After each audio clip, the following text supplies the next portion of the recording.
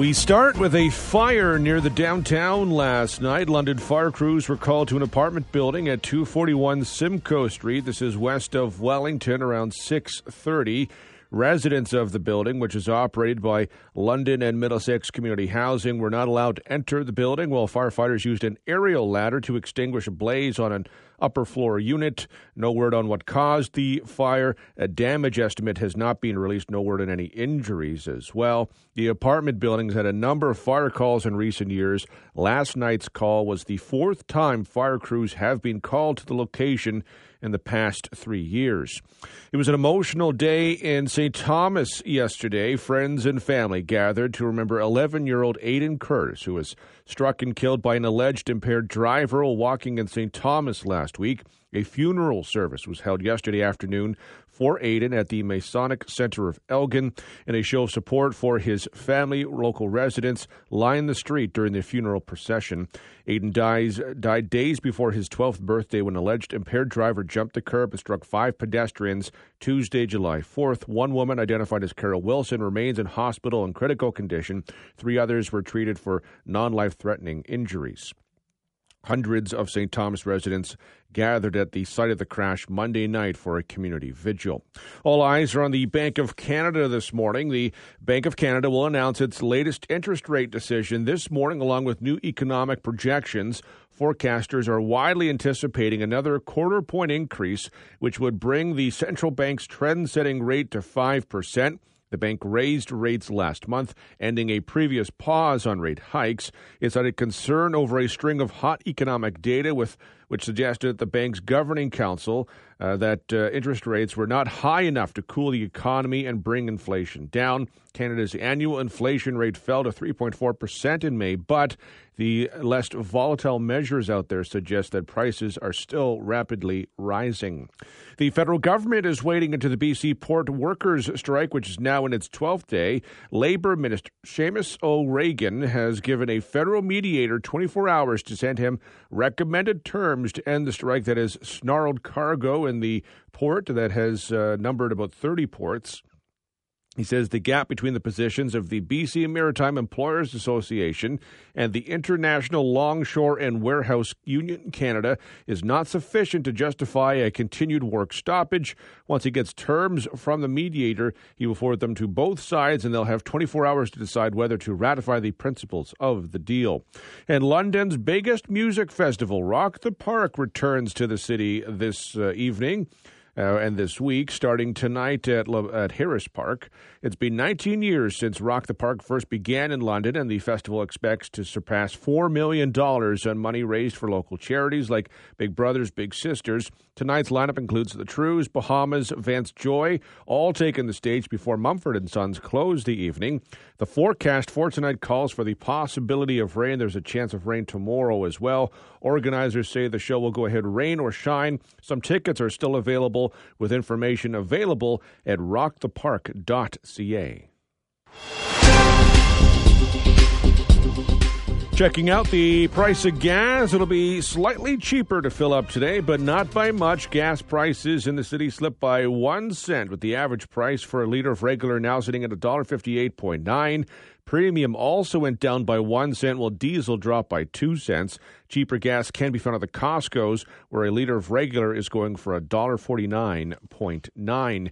In sports, Elias Diaz hit a 2-run home run in the 8th inning to lead the National League to a 3-2 win over the American League at the All-Star Game in Seattle. The win snaps the NL's 9-game losing streak at the All-Star Game. Toronto's Whit Merrifield had a hit, while Bo Bichette drove in one of the 2 runs the American League had. Vlad Guerrero Jr. was hitless. Jays closer Jordan Romano got 2 batters out before leaving with back tightness. Afterwards, he said it wasn't anything serious. He was just being cautious. And Lionel Messi has arrived in Florida to put the final touches on his move to Inter Miami. Messi is expected to put pen to paper on a 2.5-year deal. It's reported to be worth $60 million a year before being presented to fans at a stadium event on Sunday. His MLS debut will be a week Friday. Checking out what happened on this day in history. In 1543, England's King Henry VIII married his sixth and last wife, Catherine Parr, who outlived him. In 1812, American General William Hull invaded Canada from Detroit with 2,500 men in the opening campaign of the War of 1812. He expected to be welcomed as a liberator, but was beaten back 3 times at Duck River and hurried back to Detroit a month later. In August, he surrendered at Detroit to General Isaac Brock. In 1836, Canada's first railway, the Champlain and St. Lawrence, started service between La Prairie and Saint Jean, Quebec. In 1849, famed Canadian doctor Sir William Osler was born in Bondhead. He studied and taught medicine in Toronto, Montreal, England, and the United States. Called the most influential physician in history, he pioneered medical training that combined clinical observation with lab research.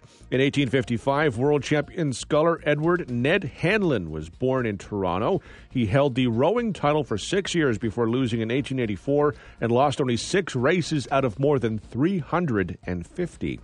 In 1920, the Panama Canal was formally opened, providing a shipping route between the Atlantic and Pacific Oceans. In 1950, 3 Canadian destroyers arrived at Pearl Harbor to join the U.S. Naval Task Force to take action against the communists in Korea. In 1960, Etch-a-Sketch, the magic screen, a drawing toy, was first produced. In 1963, the Queen Victoria Monument in Montreal was blown up by dynamite. It followed a number of suspected FLQ terrorist bombings. In 1982, it was learned that unemployed Englishman Michael Fagan had broken into Buckingham Palace 2 nights previous and talked to Queen Elizabeth in her bedroom. In 1996, Prince Charles and Princess Diana agreed on the terms of divorce ending their 15-year marriage. Diana received a financial settlement worth about $32 million and kept her title of Princess of Wales, but lost the designation of Her Royal Highness. In 2011, in the early morning hours, Neptune completed its first orbit of the Sun since its discovery in 1846. In 2021, the World Health Organization issued new recommendations on human genome editing. It called for global registries to be set up to track any form of genetic manipulation and proposed whistleblowing mechanisms to raise concerns about unethical or unsafe research.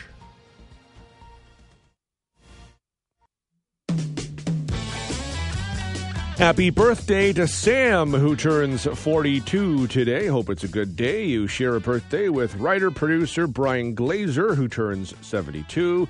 Canadian Olympic sprinter Bruni Surin is 56 today. Pro wrestler and former mixed martial artist Brock Lesnar turns 46. Topher Grace is 45. Michelle Rodriguez also 45. And Nobel Peace Laureate Malala Yousafzai is 26. If you'd like to celebrate a birthday, anniversary, or a milestone, send me an email at devon@980cfpl.ca. Those are your headlines for today. We need to pause.